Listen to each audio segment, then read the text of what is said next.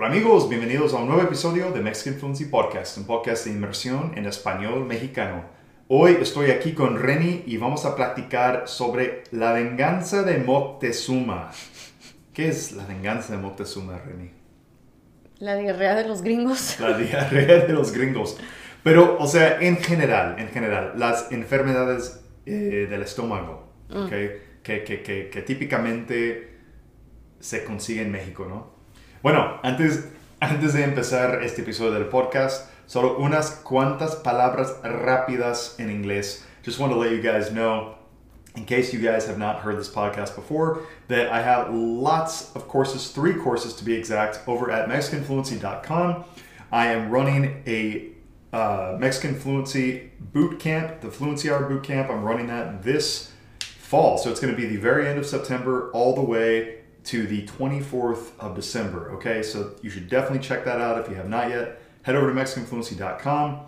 And if you have any questions, shoot me an email, levi@MexicanFluency.com. Follow me over at Instagram y mucho más. Bueno, vamos a empezar este episodio, pero antes, un anuncio muy breve. Mom deserves the best, and there's no better place to shop for Mother's Day than Whole Foods Market. They're your destination for unbeatable savings, from premium gifts to show-stopping flowers and irresistible desserts. Start by saving 33% with Prime on all body care and candles. Then get a 15-stem bunch of tulips for just $9.99 each with Prime. Round out Mom's menu with festive rosé, irresistible berry chantilly cake, and more special treats. Come celebrate Mother's Day at Whole Foods Market.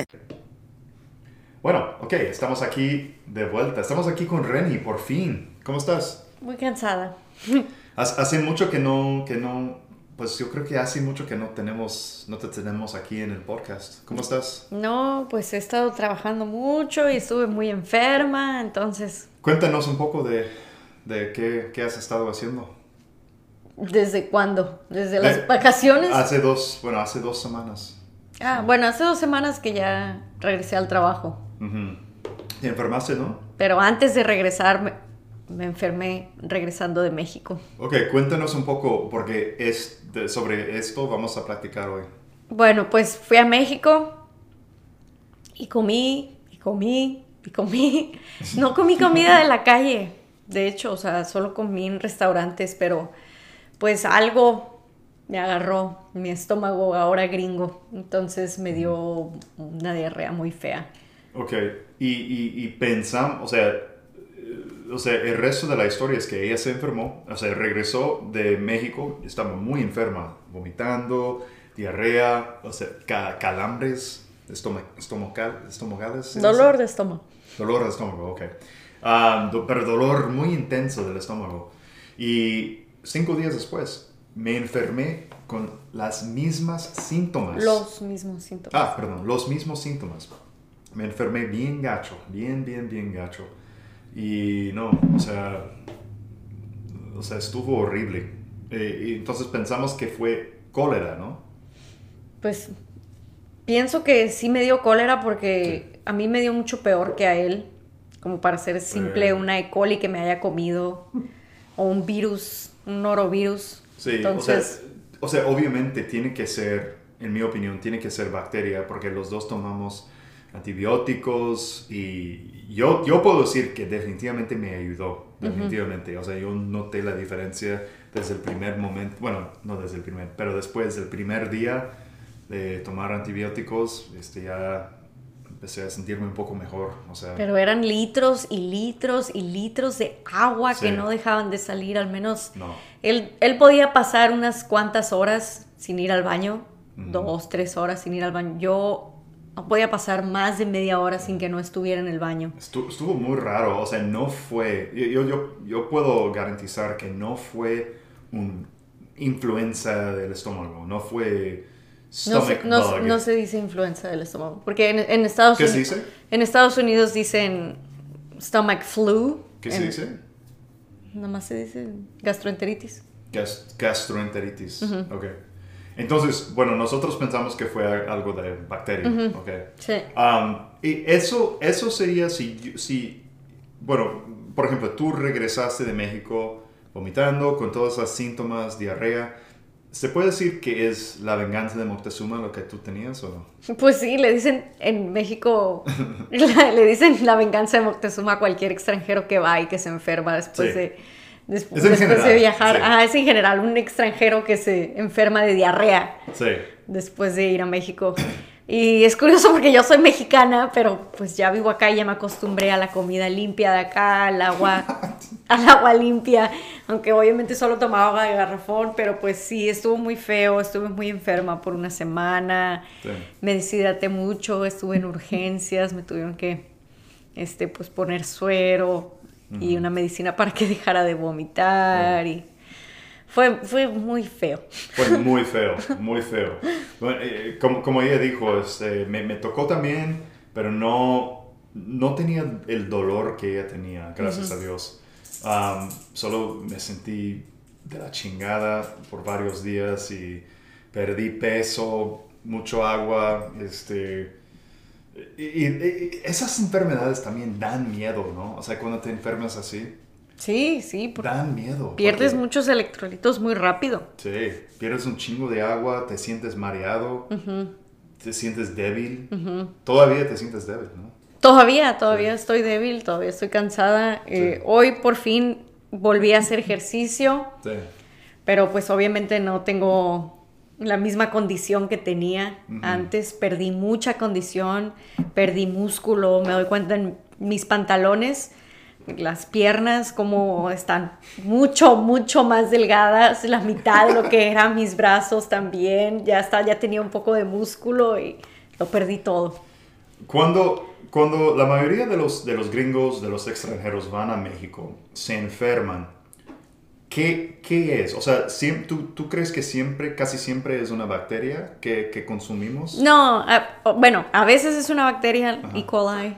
E. coli. Ajá. A veces es la toxina de una bacteria, que la gente que cocinó la comida no se lavó las manos Ajá. y que tenía, no la bacteria en sí, sino la toxina. Pero es fácil saber cuando es la toxina del estafilococo, por ejemplo, porque da un día diarrea, vómito al mismo tiempo, muy agresivo, pero un día. Es nada más en lo que sacas la toxina. Un día, ok. Porque obviamente, o sea, en todos los años que he pasado mucho tiempo en México me he enfermado bastante, o sea, pero como tú dices, a veces es solo un día, a veces un 24, 48 horas, algo así.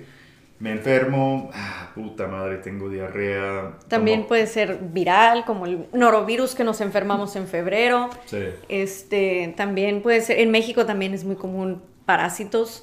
Si, por ejemplo, comes salsa o ensalada en algún restaurante que no hayan desinfectado las verduras y están contaminadas con parásitos, los parásitos también hace que te sientas muy mal. Interesante. Bueno, de hecho, sí, yo también comí parásitos porque después de que terminé con la diarrea de agua que le pegué al IVA y después empecé a cagar moco y sangre y esos son parásitos y tuve que tomar medicina de parásitos y sí se me quitó. Les estamos dando mucha información. Mucha información. Sobre nuestros Pero es que nuestras tienen que saber porque si van a México y empiezan a cagar moco y sangre, tienen que ir por... Son parásitos. Ajá. O chiguela.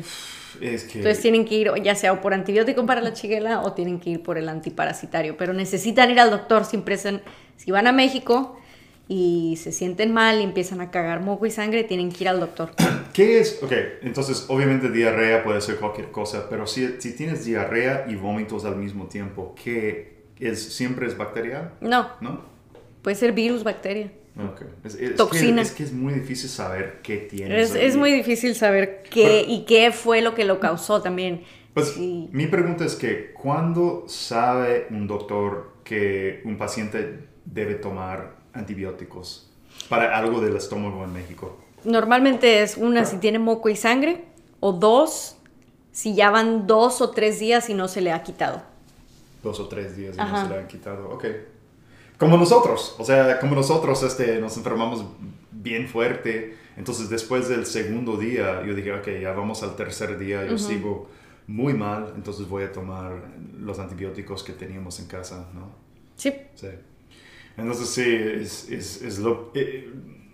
yo digo que es la peor parte de ser viajero en México. Bueno, como tú, o sea, ya eres viajera cuando vas a México y no eres de allá, o no vives allá. Entonces, vives aquí tiempo completo, entonces vas allá, tu estómago ya es californiano. Sí, ya no tiene cólera normalmente habitando.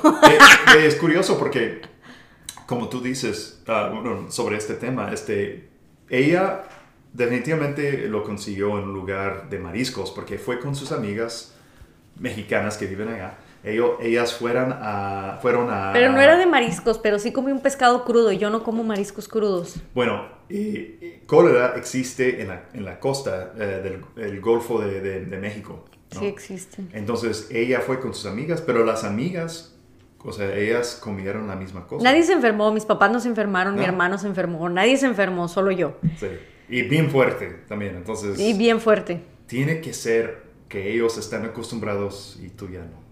Lo siento. Pero sí, o sea, es algo que hay que tener precauciones. Hay que...